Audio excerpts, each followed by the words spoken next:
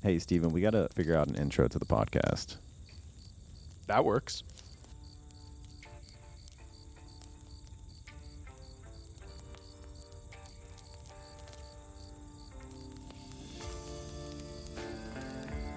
Hello, everybody, and thank you for listening to another episode of the No Fluff MSP Marketing Podcast. Today, I am super excited to have Will Slappey with me. Will, really appreciate you coming on, man. Yeah, thanks for having me. I always love to be on a good podcast. Yeah, well, we appreciate you appreciate you coming on. One feedback I got from some listeners, which I loved, is they said, "Hey, can we get more MSPs on the podcast?" So the last couple months, I've been bringing on, owners, salespeople from MSPs that want to share their story and how they did it. So I love that, and the conversations are always insightful. So I brought Will on. Just a little background. Somehow we're connected on LinkedIn, which to listeners, I always say, like, make sure you connect to people you want to connect with on, like, make sure, like, everyone in your local territory that has like owner, president, or operations director in their title, like, you try to connect to them, because the reality is that LinkedIn algorithm will get you in front of them, especially when you first add somebody. Like, your entire feed is that new person that you just added. It's kind of funny how that happens. But anyway, so I was just, on LinkedIn, and I've been seeing Will's posts, and they're just authentic. It's just Will being a leader, talking about being a leader and some of the challenges and some of the wins and some of the pains and some of the team stuff, all that shared in just a really thoughtful and informative way. It's not clickbaity. It's not lame. It's good stuff. So Will, you're doing a great job. So I was like, man, I got to get this guy on the podcast. I reached out to him a couple weeks ago, and he's been gracious enough to come on. So Will, I really appreciate it, man. Yeah. Glad to be here. So let's dive right into the good stuff. So how did you get started in the MSP world? What's your backstory? So my father founded our company back in the 80s, and cool. Even before I was born. So I literally grew up inside of the company. Now, originally it was more on the telecom side of things. I mean, IT really didn't exist in the 80s. And so especially anything like an MSP. And so literally, I grew up, doing working in the warehouse, accounting department, filing the old papers, eventually even went out on customer sites, pulling cable, doing installs, in sales, pretty much every position in the company over, when I was a kid. I worked like summers and, things like that. And actually even through high school and college, worked part-time for the company. So eventually I never really planned on taking over the company or anything along those lines. Kind of long story we won't get into, but basically after college, I was trying to kind of make the next leap in terms of where I thought I was going to go with my career, and kind of got stalled out on a couple of things. My dad was like, well, here, just come do some projects for me, earn some money. And, whenever you figure it out, just close up the projects and go do what you want to do. So, did that. And then 5 years later became the COO for the company. And so I just enjoyed doing it, was having fun. Share all sorts of things in terms of working with family, but ended up being a really great experience working with my dad. And so that's kind of how I got started. Early 2000s is when we kind of moved into more of the IT space.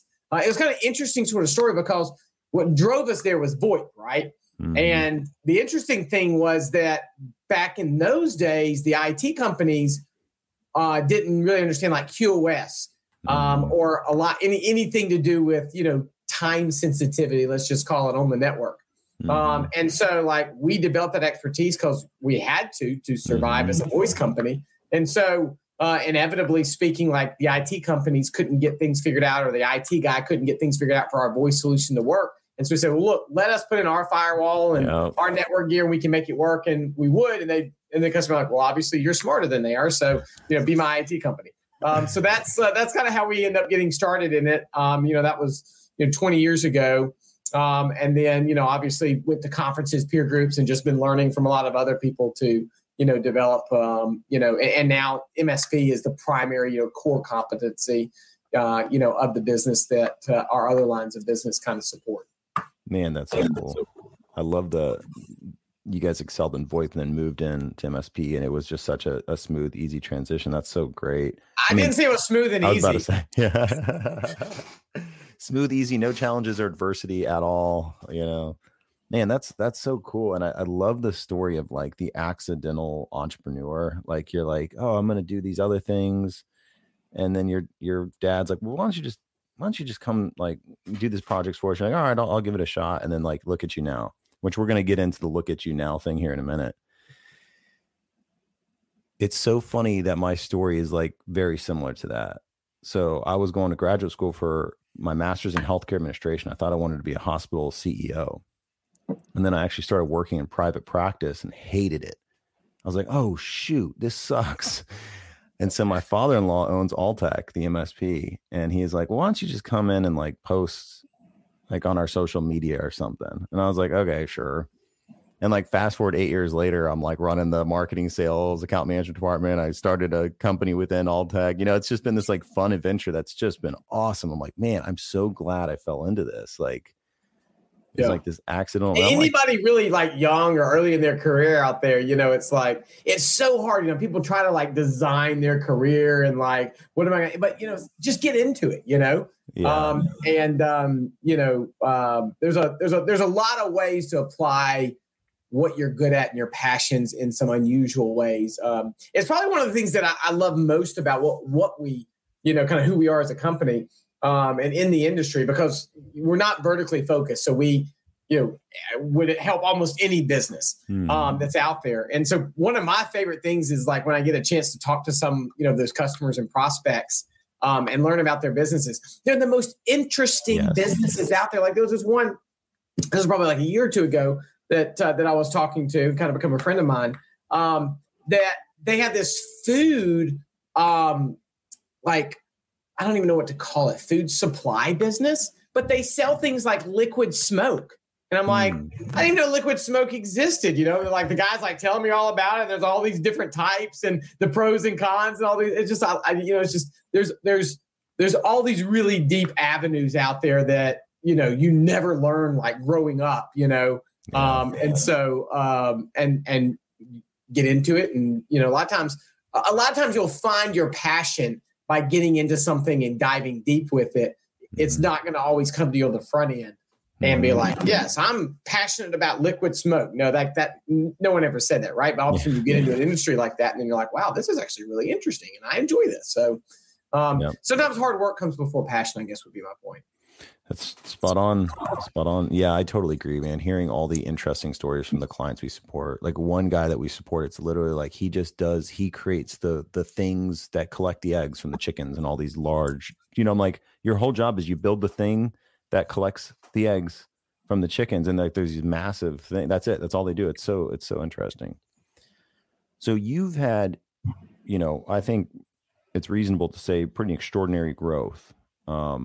As at your MSP, like we were talking beforehand, how many employees you have. What is the name of your MSP? And can you talk about, this can be as long as you want it to be, by the way, it doesn't have to be a short segment. I mean, you share whatever you want to share, but like, can you talk about where you were, how you got to where you are today? You know, how many employees you have, anything you want to share on just your incredible trajectory? Yeah. So I took over as CEO in 2019 from my father. Oh, wow. And kind of started taking over running the company around 2015, you know, but that was kind of the official sort of handoff, if you will, of the reins. And so as a part of that, there was a couple of things we wanted to accomplish. And one of those things was kind of letting him take some chips off the table. And so one of the things that I did was brought in some outside investors into the company and allowed him to be able to do that. And also that outside investment group helped us begin our path down doing acquisitions. So we've done 18 acquisitions since 2019. Wow. 2019, we're about 35 employees and 6.5 in revenue. And today we are about 205, 210 employees and about 50 million in revenue. So holy shit, grew substantially in the last, 4 years. And so that's, that's been the predominant growth. You know, we've had some organic growth as well. Although it's hard to measure the organic growth because when you do that number of acquisitions and you layer in all of the financials together, there's a lot of things that get masked. That's sort of an interesting problem that I have to deal with because you're dealing with financials you didn't put together and you're not necessarily responsible for, because you take everyone's trailing financial information, right? And so you want to bridge it together so you can probably adequately try to measure, the company. But you're bridging in financials that, you weren't necessarily there at the time that revenue and cost were incurred. And so it's an interesting challenge to, analyze your financials. And you got companies who are, a lot cash-based accounting versus we're accrual. So all those challenges of trying to mix that together. But that's the that's the growth path in terms of, how we've gotten, to where we are. And so, and now we're heavy into the integration, phase. So we're getting very close to getting everybody on the same platform, nice. Same tool sets, rowing in the same directions, same go-to-market strategies, all those things. So I could spend a long time talking about all of the, acquisition and integration, strategies and things that we do. But that's, that's how we've gotten the growth and to where we are today. Dude, if you don't mind, I'm going to bug you about another podcast because I just want to hear that in more depth. Like I want to do 45 minutes just on that because that's so interesting because we're looking at starting to look more into acquisition in the coming years. And so, man, picking your brain on that would be invaluable because I can't even imagine going from 35 people to 200 plus and all of the pain of making sure, okay, everyone's using different PSAs, they're doing different finances, it's different cultures. Like, how do we integrate that quickly in 4 years? That sounds insane. I mean, the hardest part actually is, and we may want to take that off to the other podcast, but I think this is probably good for some of the listeners to hear is, it's not those external things that now the culture piece, which I'm really good at the culture piece. So maybe it's harder than I think it is. That's critically important. And I could talk about that. But really, I think the hardest piece is growth as a leader. And I hit multiple walls along the way and didn't even realize I hit the wall necessarily. Hindsight, I'm like, dang gummit, I wish I knew everything I do now. But like, even from like anytime if you've ever studied much about company growth and what that looks like, you'll even find that there's like, for example, there's not a lot of companies with like 75 employees. A lot of companies close to 50 and a lot of companies north of 100. There's not a lot of companies that have like, what's another good number? Like 17 employees. Because a lot of times, like when you're looking at the growth of a company, like you have the founder, right, who starts the company and they can usually grow up to around 10, max around 15 employees and that they can manage. But they struggle to make that leap from I'm managing everybody to now having another person on their leadership team. And so that's why you don't see a lot of companies with like 17 employees because they can't, make that leap. And then if they get that person, if you stay at that smaller size, it also creates a weird like dynamic from a leadership perspective, and you got to grow out of it. You really need to get to 20 plus employees. So it's like this weird no man's land between around 15 and 20 employees that's really hard to be at. And so most of the companies you'll see are closer to 10, or above 20. And so the same thing will happen of like, all of a sudden when you're, even like 30, like you kind of see the next cap at around 35. It's like, okay, from getting there to 50 and then from 50 to 100 and then 100 to 200, you start. And once you get bigger, it becomes a little bit easier because it becomes more the same sort of thing. But back when we started, there was one management layer. It was me, managers, employees, right? Maybe one little team leader here or there, versus like now it's like me, I got my executive team. My executive has a management team. That management team even has managers underneath them, so there's a lot more layers. I was talking to Fred Bacola, he's the CEO for Kaseya in Miami. I guess it was that last week? Yeah. And one of the things that he was talking about that because they've done tons of acquisitions and growth far more than we have. And one of the things that he said that I thought was really profound is he said, it's not too hard to hold people accountable. But what's really hard is to hold people accountable for holding people accountable. And that's probably one of the biggest growths for me from a leadership perspective. When I was holding everybody more or less directly accountable was a lot easier than now. I'm like, I've got to hold other leaders And then even now holding leaders accountable to hold leaders accountable for holding people accountable. Mm-hmm. So those are the kind of things from a leadership. And usually, like for me, I probably had an easier shot at it because even though I'm entrepreneurial, I'm not a founder. I'm not the founder personality. That was my father, right? Pull yourself up from your bootstraps, 0 employees, 0 customers, right? So I didn't go through that phase. And honestly, I don't know if I'd want to. I don't know if I could, because that's not necessarily where my strongest gifting is. And so a lot of founders, though, really struggle because they can't make that switch from that, founder mentality into that really more professional management, type of mentality. And realizing that there is that need there, I think is probably one of the biggest things. Because people think, I did this, it was successful. All these things I did is what got me to where I am today, right? And so it's very counterintuitive to say to yourself, not that you need to forget all that because leadership principles still always apply, but realizing I really don't have what it takes and I need to relearn and figure out. And like this is something that's big on top of my mind as we're looking to continue to grow. I'm like, okay, what do I need to know for that next level? So I've got a lot of mentors. I got companies that are 2, 4, 10 size, 100 size, the size of us that I'm trying to figure out like, okay, what do I need to adjust to get to that next level and to be successful at that next level? So I think that's probably one of the biggest challenges. And the fact that people don't realize that even makes it that much of a bigger challenge. Because what you said is what everybody thinks of. How are we going to get everybody on the same PSA? How are we going to get everybody, using the same go-to-market strategy and the cultures and, rebrand, like those are all the tactical things that everybody thinks about. Those things actually become incredibly easy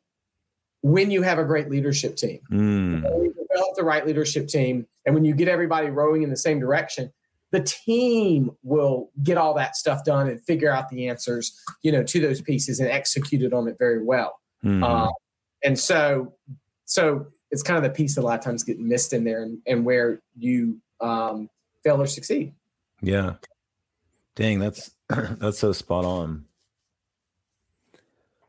And it really mirrors kind of our organization for sure. Like we had this capping of like 2 million or something. And we had like 10 employees. We were there for a while and it was really frustrating as a marketing and sales guy. I'm like, this is so frustrating. Like we got to get past this. And then it was like, we blew up to 4 million. It was like, all organic too. It was just like I think that's when we got the leadership team. We did the vision traction organizer. Yep, there you go. I guess it was a little before that, but I think it took a year or so before we finally started digging into how do we work as leaders, whatever. Then we shot up to 4 million and now we're on the way to 5. And it's funny, we went from that 10 employee to 20 employee. It's exactly what we were talking about. And I never really thought of it that way. And that's super interesting. Dude, if you don't mind, I'm definitely getting you back for a deep dive on that because I would love to have that conversation. Like seriously. And even this summary has been gold. So, and it also has kind of gone into what's worked well for you. It sounds like mergers and acquisitions for growth has been a key factor of what you're doing. Yeah. Yeah, it certainly has. But I also will say this because I have people all the time because we've done so many, they see, I haven't done as many this year. Last year we did 9 in a 6-month period. And so I get people all the time, they want to talk about it. But the first thing I tell all of them is you have to have a good go-to-market strategy. You have to have a good sales process, a good sales team, a good sales leader. You have to have all of that developed. Because when you do an acquisition, you essentially have to resell every single one of their customers. Maybe not every single one, but especially the large ones, 80%, 80-20 rule, right? And so, and you're going to lose some of those customers. And so if you don't have, like, to me, is one of the most dangerous strategies would be to go do acquisitions without having sales in a scalable model already. And if you're principal-led sales, like not a good idea, right? Because now you're going to basically double your job. Maybe they've got another principal. Yeah, like hopefully maybe they stay on, that works out. And I've seen some good success stories with that.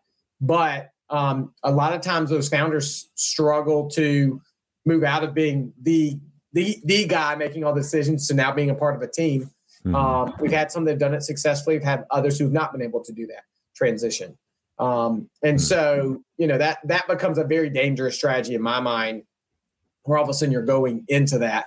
And then what's your upside potential, and so there's a lot of risk associated getting, if you get the sales piece nailed down first, then use the acquisitions to accelerate that process. Because it's a lot easier to buy customers than it is to go do them all from scratch organically, especially if you're trying to go into a new city, because you got the chicken and the egg problem. Do I hire a salesperson? Well, who am I going to have operationally to be able to support them? Unless you're doing 100% fully remote, and then you could use your remote team. But it gets hard to kind of get going, and people don't know you, and how many customers, having references, all those kinds of things that can become difficult to get started, especially in a new city. And so buying into the market is can really accelerate that process significantly.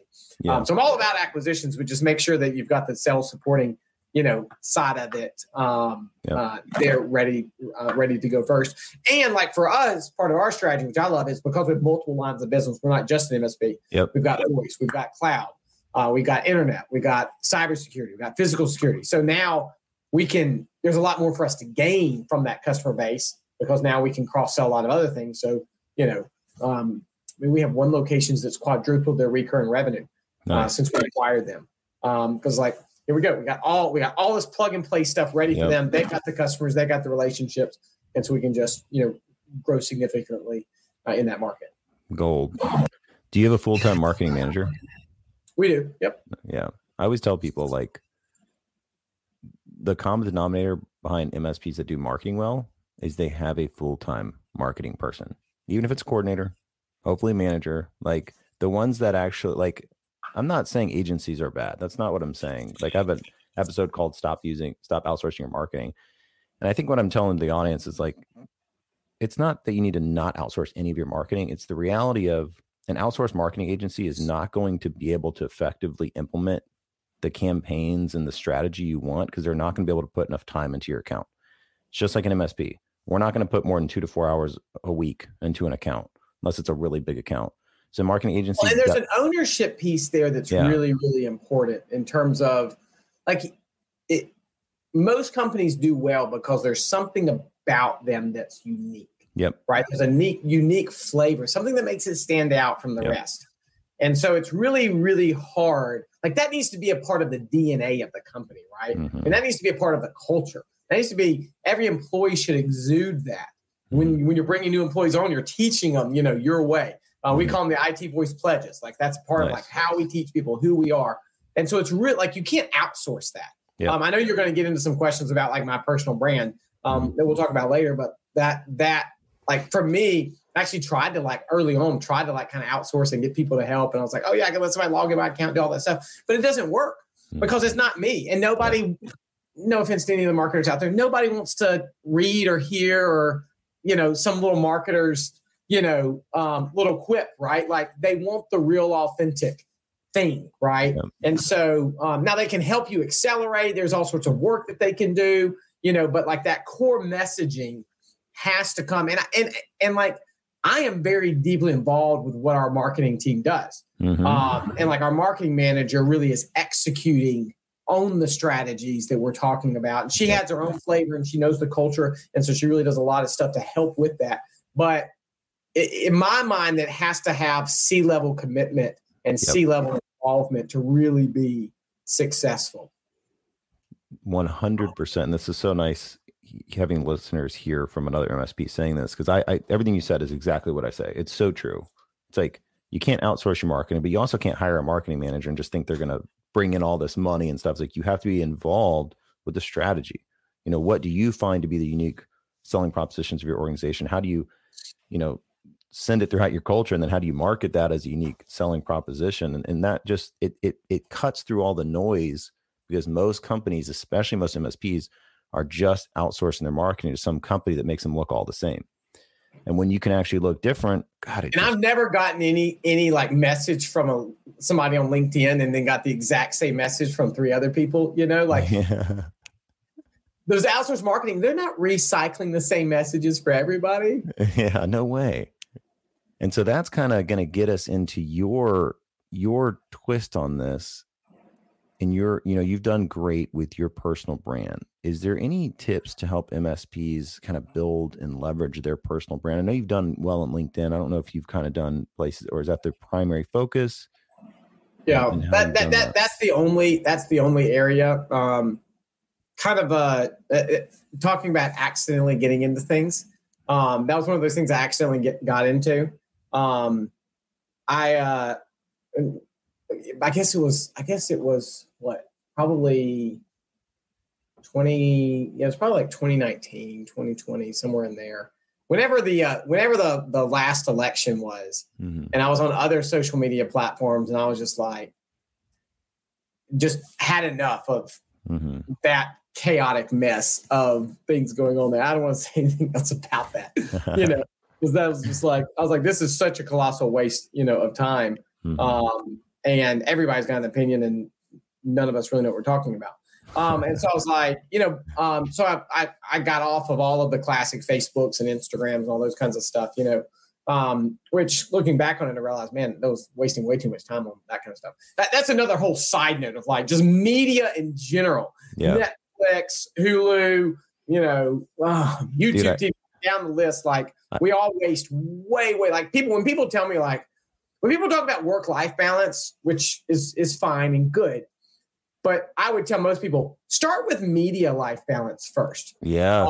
Because work is actually really good for the soul. When you work hard at something and you achieve something, that is so richly fulfilling. And a lot of times the reason why we all think we need more work-life balance is because we waste so much of our life on media. Yep. And it's and actually it dawned on me when probably the biggest change that I had was, it dawned on me, I've got 3 kids, and this was probably when I had only 1 or 2. But I was sitting in bed at 9 p.m., maybe it was 8:30 or something like that, watching something on Netflix. And I was thinking, man, I wish I had more time with my kids. And I think I'd gotten off work at 6:30 that day, putting the kids down at 7:30. And it's just coming home, trying to do dinner, get everybody ready. And then now they're down, and then now I'm sitting there and I was like, you know what? And it dawned, the light bulb went off my head. I was like, well, you have the time. You just don't have the time at the right time.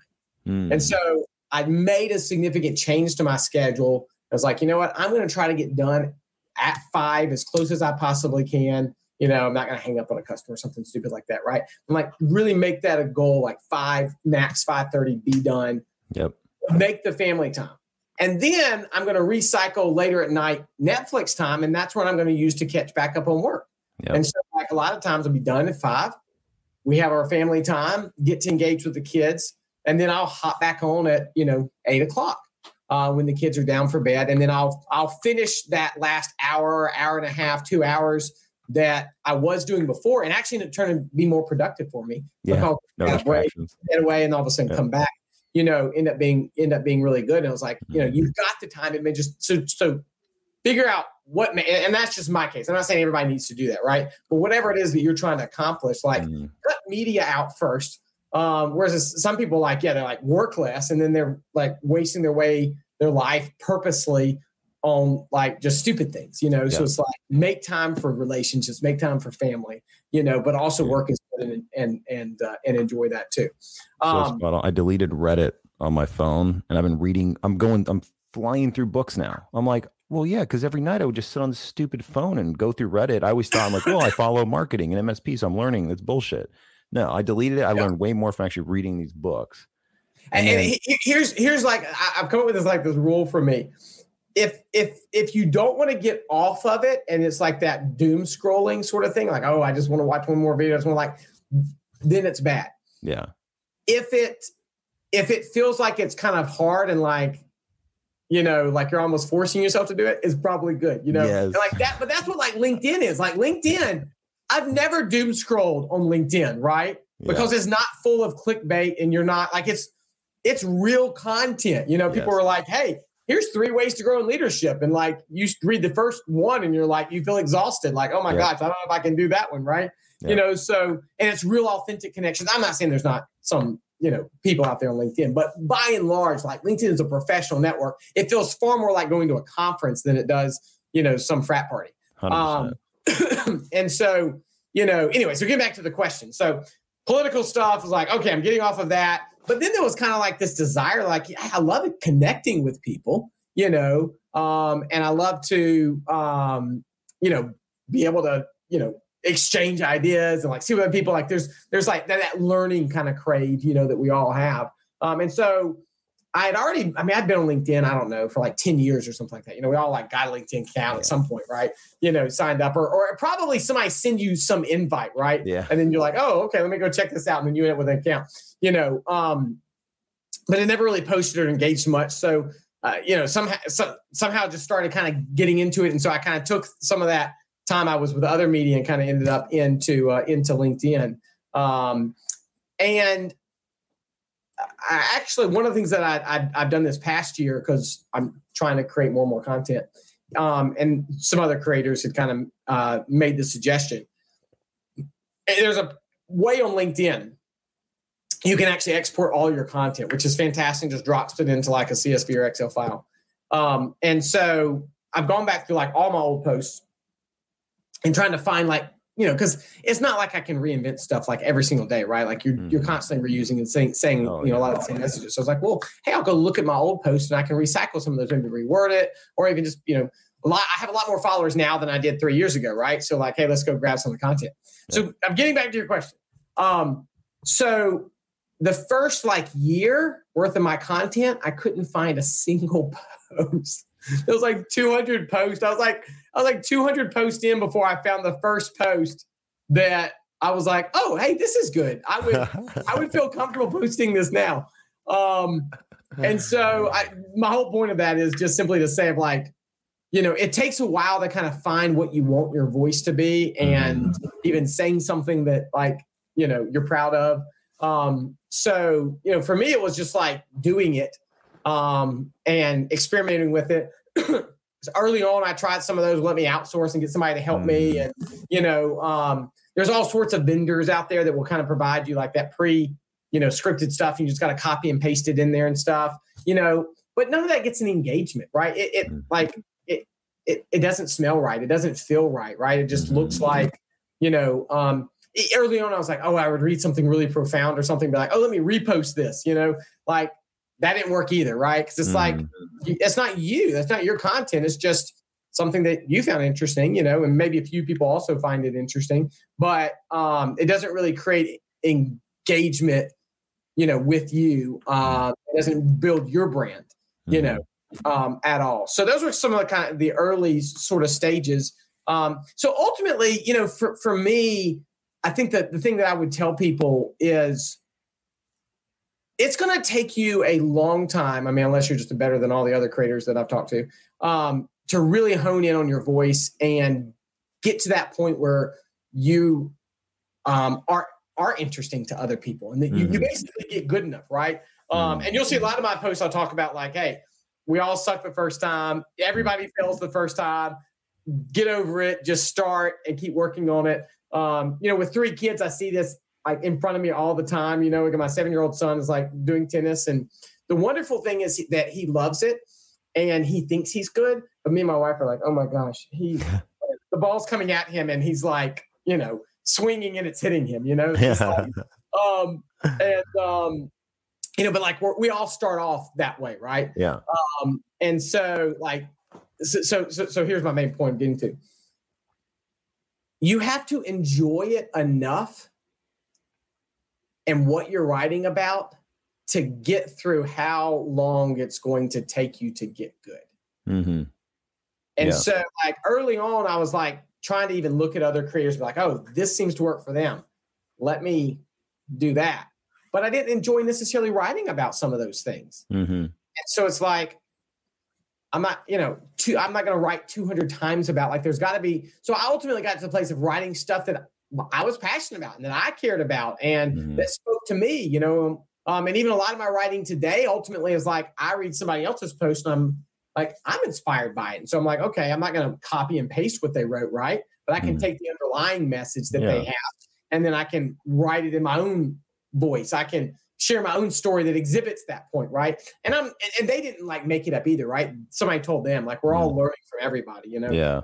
I'm a collective of all of my mentors and friends and peers, over my life that have poured into me, and now I'm, bringing it out in my own unique sort of way. So you've got to ultimately like really find, and for some people you may say, I don't like writing, I don't like posting. And so like, if you don't even enjoy that, I'm not sure what to tell you. But if you have some sense of like, I like sharing, I like to think and tell other people what I'm thinking, and, begin down that path of, that thought leadership, word everybody likes to throw around. You've got to enjoy what you're writing about, for that to be able to, at least in my mind, for that to be able to, ever really take off.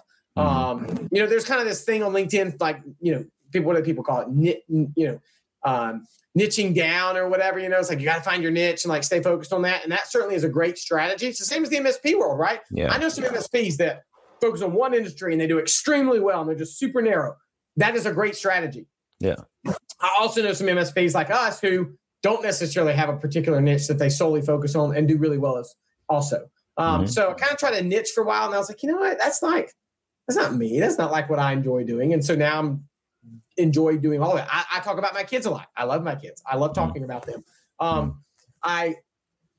I look at parenting and managing, it's all leadership, right? Yeah. And so I will use the lessons, like leadership is the same regardless of who you're leading and what age group they're in or demographic or anything else like that, right? So I'll use a lot of that kind of stuff because it's fun. I think it's entertaining for people. Also, the other thing I would say is that people learn through stories a lot of times. And so I love to zero in on stories because that is captivating and people, people learn from that. I do try to parse the stories down because most people, when they tell stories, give way too many details and people get lost. And then, the last thing I'd probably say on this is follow other people that you enjoy. And like if you find that you're enjoying what they're writing, like try to figure out why. And what do they do different? And how are they posting, how are they posting that stuff, differently? What's kind of, I saw somebody post the other day, they said, most of the big people with a lot of followers and stuff on LinkedIn, there's kind of a mechanism that they have. Like it's a little formulaic, like all their posts have a similar sort of cadence, if you will, to them. Yeah.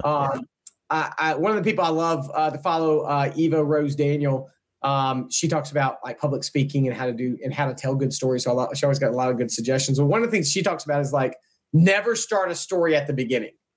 So that's one thing like I learned from her, like never start a story at the beginning, because that's usually pretty boring and doesn't engage people. You start at the cliffhanger or the weird part of the story, in the middle. Like I did one the other day, which really didn't take off that well. So maybe this is a bad example. But I was like, how did I start? Something like, I own an ozone machine. You'd be like people are like, what the heck is an ozone machine? So it's like, but diving in at that point, because it's like, okay, that's an interesting sort of thing. Like I could have started the story at the beginning about why I owned an ozone machine, right?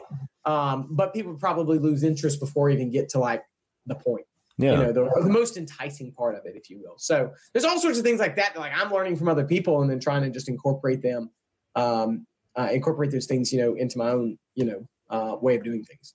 Yeah, man, that's gold. Because actually the next question was like your content process, but I feel like you just nailed it. Like follow the people that you like, also like their content, look back at other content and recycle it. We do that all the time. Like I do that all the time. We use Publer and like literally there's a recycle button. It's like, hey, did you know that 120 days ago, this post got a lot of engagement? Do you want to recycle it and use a different caption that we suggest? It suggests for me. I'm like, sure, click, it's easy peasy. But, so you got a lot of really good points there on content process, tell the story in the middle of the, so it's like, I was wondering, like, that was actually the other question is like, is it a practice skill? And of course it is. Like the question I put on there was almost like as a just obvious thing is no one's good at anything. Everyone thinks they suck at marketing. Everyone's like, oh, I suck at marketing. It's like everyone sucks at marketing. Like for 13 months, I say it all the time on the podcast, I got no results from marketing for over a year. Like I thought I sucked. I was like, I'm surprised I'm not fired. And then it's like, oh wait, shit, I got better and better. And like now we're getting lots of clients. So it just takes time and effort. And it's like you said, you have to enjoy it. You have to feel a little bit of pain as you work through it, because that means you're getting better. Like that uncomfortable I suck feeling, that's a good feeling. Lean into it. Like I'm practicing jujitsu. I'm coming up on my 9th month practicing it. And it was like, it's such a grind. everyone's better than you. You're constantly getting your ass kicked. Like, I'm like, this is so hard. But like 9 months in now, I'm like, all right, now I'm the one kicking some butts. Like, this is okay. You know, like it took a lot of pain, a lot of literally getting choked. You know, you got to go through that pain to get to the point where you're like, okay, like I'm good at this now. So it's cool that you've kind of reiterated and that it's a and the one other thing that I would add in there, and this is just for me personally, so maybe this helps somebody, is that my epiphany, like idea moments for most of my posts are not when I actually write the posts. Mm-hmm.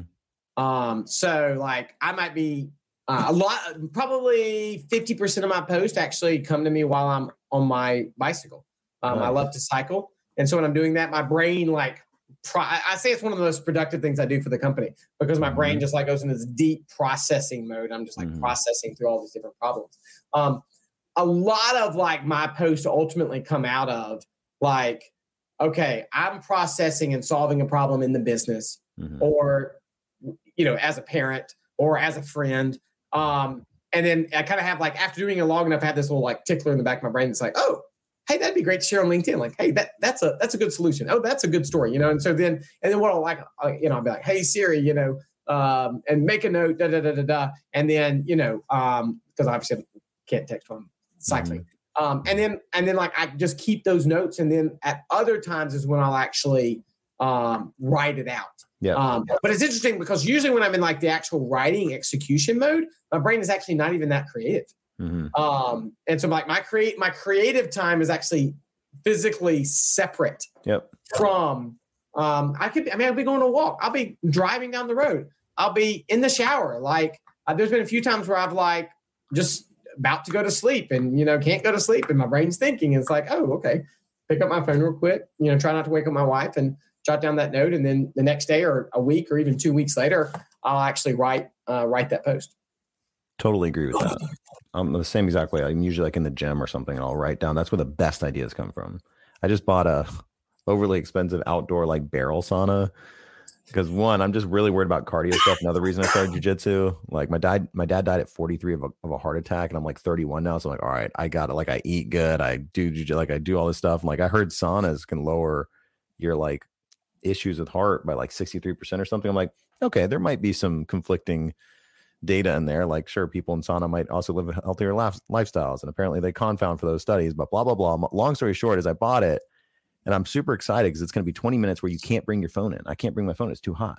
So I'm just going to write. I'm just going to bring that thing in there and just write content ideas. And like that's going to be, you know, part adding into my content process. Because I agree, you have to have content time. Like you have to have time to think about content. It's so hard to sit in front of a computer and be like, I need to think of content today. Right. Like, and I think that's where a lot of people ultimately like. I think I was doing that earlier. Was like, okay, I got to have a post for today. Yeah. You know, and then it's just like you feel like under the gun, and then that's when it becomes like not as fun. Versus like when I'm like on a bike ride, like I'll have an idea and I'll even process through the whole idea. Like I'll like start to write in my mind, even like what the post is going to be. And then I can usually just like have one little note from that. And then when I see the note, the whole thing will come back to me. It'll jar my memory and all of that I thought about before, you know, will come back. But yeah, if you just sit down like, okay, I'm going to write a post, like maybe it works for somebody. Great.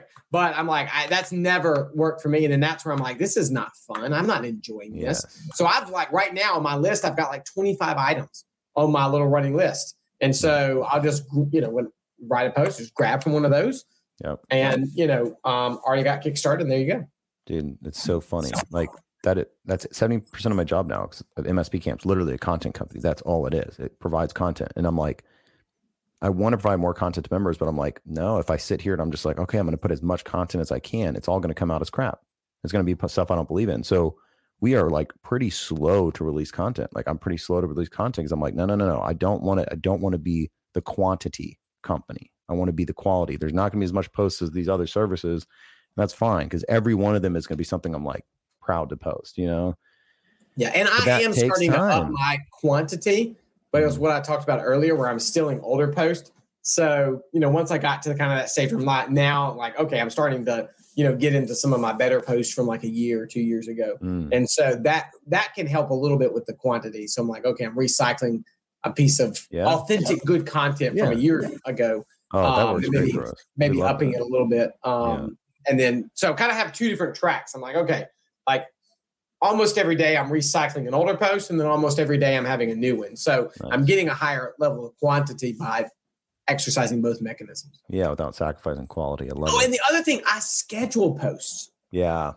I like 90% of my posts are scheduled. Yes. And for whatever reason, I found I've got a lot of followers who are up early. And so I will schedule mine at 6 a.m. Central. Like I'm usually not up at 6 a.m. Central, but a lot of my followers are. Yeah. And a lot of them are Eastern time too. So that's like 7 a.m. Eastern. And so I like schedule a ton of them, for that time. Gold. Anyone listening, almost everything does social media scheduling nowadays. Like your CRM probably does it. We use Publer. It's like, I don't know, $10 a month or something. Like there's so many ways to schedule. I think can you even schedule on the platform, LinkedIn itself?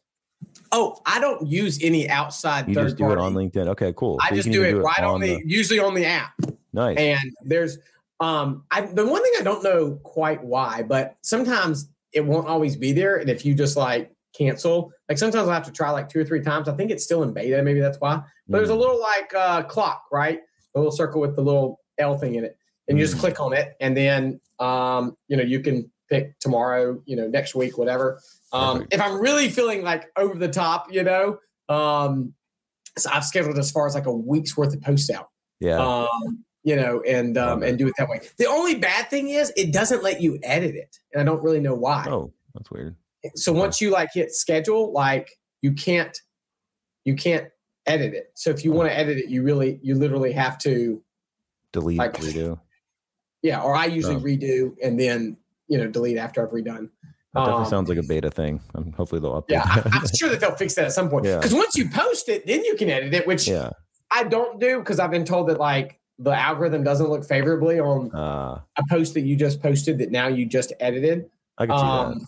So I've even done that where I've posted something live and I'm like kind of reading, I'm like, oh crap, I'll just repost it, especially if no one is even engaged with it yet, and then I'll delete the original one. So I don't know. Hey.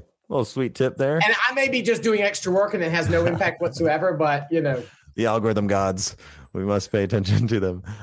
Well, I know I've probably already taken too much of your time, but I do want to kind of wrap up with like kind of just an ending thing here. I just did one, it basically is going to be around results, right? What is the purpose of all this? I have my own purpose for doing this, but I just did an episode called, building your word of mouth.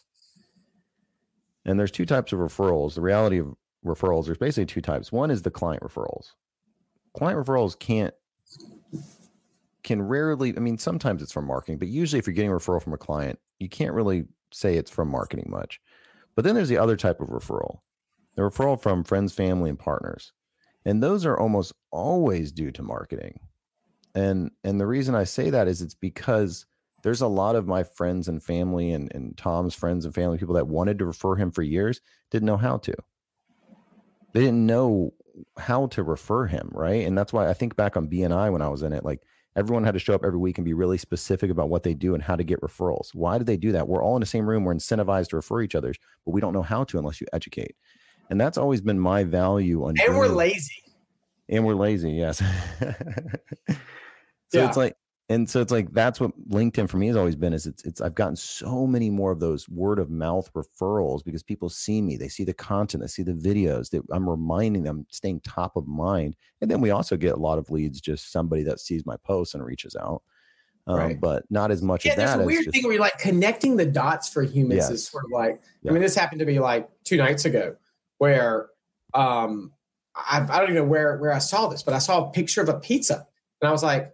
I was not thinking about pizza at all that day. But then at this point, my brain was reminded, and I was like, I want a pizza, And people, it's weird too, because like, so some of our customers are those historical voice customers that have been with us for a really long time. And even now people be like, oh yeah, they forget we do IT. And I'm like, we rebranded the company to IT voice. Like, how can you miss it? But they still miss it, And we've had customers who are IT customers who like got voice service to somebody else. And I'm like, why didn't you call us? They're like, oh yeah, we should have. And I was like, even your own customers sometimes like forget what you do, even if you put it in the name of your company. Yeah. That was part of the reason why we named the company that, because like we had I was like, customers like know what we do. We do IT and we do voice. Genius. IT and voice. Sure.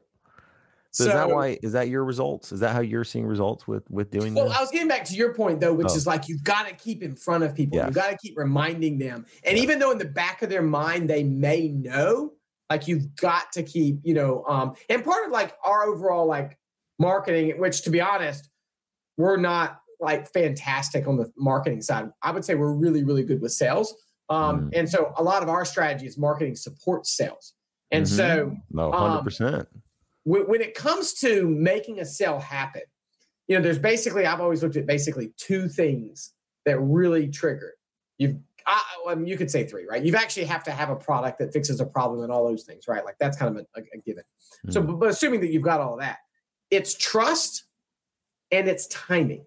And so a lot of our strategy is like, we do like a lot of cold calling and networking and all those things that our sales team does.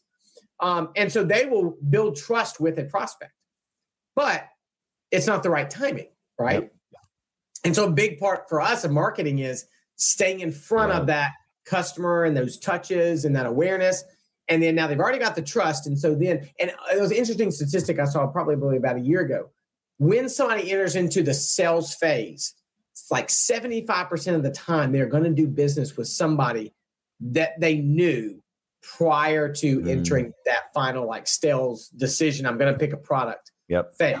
Very rarely is it like when they enter that phase that now they're going to go out and I mean, it happens one out of every 4 times, right? But if you already know them, like you got a much higher, advantage, over people. But you've got to be in the game. And for whatever reason, people, don't sit back and be like, let me think of everybody I know that could possibly do this. And so if you're not staying in front of people, you could miss the timing. And we've missed the timing many times with even customers who love us and have got great relationships, but they just, for whatever reason, didn't think about us. And probably somebody else happened to ping them with a marketing message, or they got, not ping them necessarily, but, got hit by it at that time that they were looking and open to that. And then boom, they got it and you didn't. Dude, I'm so like, you're speaking my language. And it's, I mean, obviously like I've done a lot of marketing sales. Like I know what I'm talking about, but it's also nice to hear someone like you say the things that I know and feel. And that's the reality of it. Like everybody wants a silver bullet to marketing. Like everyone wants, what is this perfect system I put in place and it equals X number of MRR every time I do it. It's like, that's not real. Like that's not the reality of it. Yes, you can get it pretty damn close, but the reality is that MRR you're going for every quarter, it's going to be coming from people that you engaged with a couple quarters ago or a couple of years ago. It's not going to be, okay, all the leads I got this quarter are going to equal this MRR. It's like, no, you got to keep consistent. You got to keep getting those leads. You got to keep staying in front of those leads, and you will get that MRR goal you're looking for every quarter, but it's not going to come from that boom, that campaign, these activities those are helping to fill that word of mouth, and it's filling your top of the funnel and filling that who knows me and who cares about me and who trusts me to close deals down the road. I mean, so much of that, I did another episode on what happens when a prospect ghosts you. I don't even care, because the reality is they reached out to me. They know me. They got a proposal from me. I'm going to stay in front of them and they're probably going to close. They're going to close. Like it might not be this year. It might not be next year, but a couple of years from now, when they got fed up with their IT provider, they remembered me, and I've stayed in front of them every single month with tech tips and webinar invites and direct mail. And they're connected to me on social media. They're good. I'm like the no-brainer to reach out to next, Well, and since one of the things that I love to talk about is like leadership and culture, that's a lot of what my posts are about. The other thing that I will angle on this is that what we're talking about here is the same in every aspect of life. Like leadership, like you've got to tell your people that they did a great job, and you got to engage with them, and you got to remind them what you're doing and why you're doing it, and why what we do matters. Like that's a part, like the marketing, like this message. I mean, ultimately, in a lot of ways, like this is really just leadership, right? And marketing just happens to be that subset of leadership where you're leading customers to your business, right? But it's the same leadership principles of your employees. Like we do all sorts of things in terms of like, I do anniversary cards, I do birthday cards. We have an all hands call every single Friday, and we recognize people and we talk about our vision and where we're headed and what's going on. Like as a leader, you have to have a messaging strategy and to be constantly putting that, like, everybody knows, like, our core values and those kinds of things, but I can't just be like, oh, well, they know it. Okay. Like, they got it. No, like, you're going to be pounding that drum every single day in your company. And the same goes as a parent. Like, your kids need to know every single day that you love them and that you're proud of them, and you're there with them when they fail. And, I actually teach my kids, I love it when they fail, right? Because it means they tried something new, and they're getting out there and they're building that confidence. And so that messaging is key. It's key, if you're married, or have a significant other, it's a key component. You've got to be building into those relationships. That's messaging is a part of any good leadership that you have. And so, it's you can either let it happen haphazardly, or you can be intentional. And actually, you were kind of getting to even some of the why. So a lot of the stuff that I do with LinkedIn is actually less about new customers, and it's actually far more about employees, recruiting, and acquisitions. Nice. Because one of the things that I found was, like, whenever we do an acquisition, the first thing that happens is those new employees, like, who is IT voice, who is Will, and so I want them to have a lot of content, and it's been so great because I've got all such good content out there. And so a lot of times, by the time I get on site and meeting them, like, they already know me, and they already know me, and they've already, like, they've seen enough, right? And there's always those people that are like, okay, they want to, touch you and make sure you're real, and you're still, bluegrass, waiting to see how it pans out and all those kinds of things. But it's a significant help to that. I bet. And a lot of employees that we have on board who pinged me was like, I want to be a part of your team. I like what y'all are doing over there. And so, that's part of my strategy and the why and stuff that's going on, part of that. It's all leadership underpinning. Dude, that's amazing. I'm hiring for an account manager right now for Alltech, and this podcast is helping me recruit. There's been multiple people that are account manager, marketing, salespeople that work for other MSPs that listen to this podcast, and they're like, wait, you're hiring, I want to join your team. So it's literally gotten me a better talent pool, and it's also got me an ROI for MSP clients, but it's helping in so many facets of just making everything a little bit easier. Like when you do need to hire somebody, acquisitions, oh my God, I can see that being perfect for that. Like, so that's what you kind of, that's your intention around this, and that's your ROI. Gaining customers and stuff, that does happen as well, but the biggest part for me has been more of the leadership side, of it. And there's another part too, where, I don't, sometimes my wife's like, why do you spend so much time doing this and all those kinds of things, and I'm like, there's a part of me that I really just don't know. Right. I just look at it and I'm just like, you know what, this is good to have. Like, I'm building followers, I'm building influence. Like, whoever got, like, later in their career, like, you know what, I had way too much influence, and that really slowed me down. So I'm like, I don't know all of what I'm going to do with it, but and then this goes back to what I was saying before. Like, I enjoy it. I love pontificating. I love sharing my ideas. I love teaching other people. Like, I love just helping other people engage a lot like this outside of just posts and like. Meet people at conferences that I met on LinkedIn, and it's like, you sit down and, you get to know them and you exchange ideas, and, so LinkedIn's kind of, to me, like a conference, this kind of really broad peer group of ways. It's not, you can't get as like, you can't share your deepest, darkest secrets on the LinkedIn post, like you can, in a peer group, true peer group. But, there's some of that where I'm like, I don't know all of where it's going to go. But, I'm like, hey, you're building a relationship with people and you're gaining influence. And at some point, and it already has helped me in ways I didn't think about. It wasn't like day one. When I started day one, I wasn't like, I'm doing this for new acquisitions. That wasn't like some grand plan strategy I had. I did it because I enjoyed it. And I was kind of needing the avenue that we talked about. And then as I got into it, I was like, oh, this actually helps a lot with that. Yeah. After I heard a couple of new employees that kind of made some comments about some different things, I was like, oh, wow. Like this really, helps with that.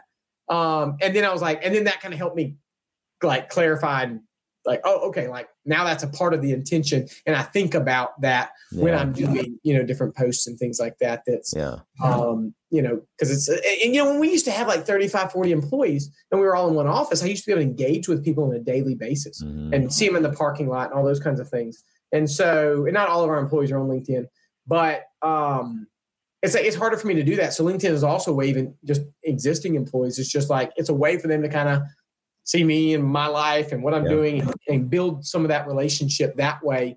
And it's literally like outside of the company, right? So it's like, it's the same as like, in the parking lot, or, you run into them, at a restaurant or something like that. It's literally like they're seeing you out of the, normal sort of context of boss employee or whatever, that can kind of sometimes have some awkwardness for certain people,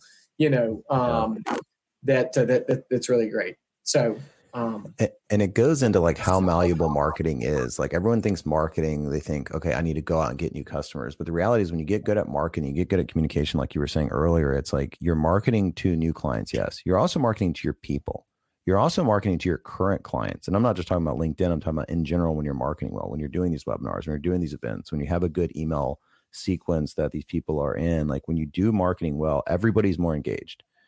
Like it's just the reality of it. Like and what you're saying fits that so well. Like marketing has so many positive the orientation of how you're thinking, right? Mm-hmm. So if your goal is solely to gain new customers, everybody smells that, right? Yeah. Yep. I'm just trying to get you as a lead, as a prospect. Hey, I do this. What do you want to buy? Kind of thing like that. Like that's everybody's like, whoa. Like we all get those cold calls or those people, I guess people don't really knock on the door anymore, but like y'all get those things. You're like, they're trying to sell you.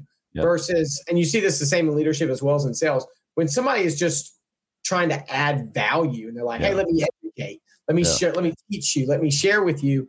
And then you become that expert in their mind. And then when they have that need, it's like, oh yeah, let me talk to him because he knows that, right? Yep. And so, when you're trying to add value to people, inevitably it comes back to value to you. When you're trying to extract value from people, then that, doesn't work. Yep. Totally agree. Sorry, I really got to let you go, but you're just making so many good points.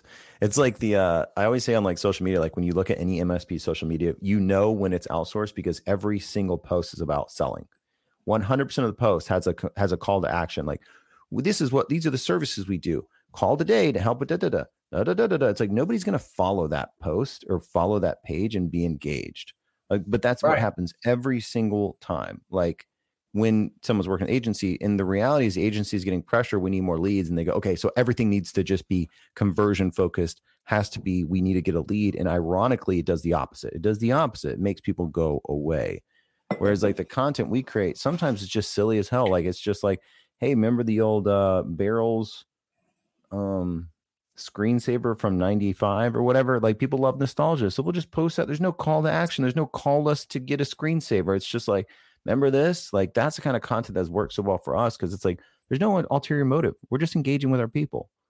And it goes back to what I was saying. It's like building that trust too. Like good marketing, you're building that trust with people, and they're like, "Oh yeah, I remember it too." And then now, like we have something in common. Oh, those Gen Zers, they don't remember that. You get a little bit of that in there.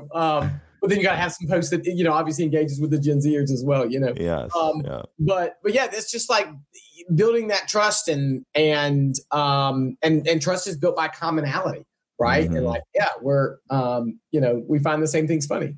So all those things. I do like every now and then I'll trickle in a post, like probably one out of every 50 or something like that I'll have something like, hey, if you need some help, let me know, right? For sure. You do want to have some calls to action from time to time. But I think we do about like one is call to action, then it's just like, I mean, do you want to follow that? There's actually a lot of research on like what percentage should have call to action where it doesn't like get people away from it. And so we do about 10 to 20% are like have some call to action, like, reach out if you're having this internet problem, etc. But anyway, Will, dude, I really, really appreciate you. This has been super helpful. And I'm definitely going to bug you again about that next podcast. We'll have to get that on the books. I know you're busy, so to take this much time with the listeners, man, we just really, really appreciate it. I'm gonna have to bug you also about being my unofficial mentor, so I'll ping you about that. But because you're where I want to be, right? You are where I want to go. So I just you inspire me, you motivate me, and I really appreciate the time that you've taken with me today. Thanks, man.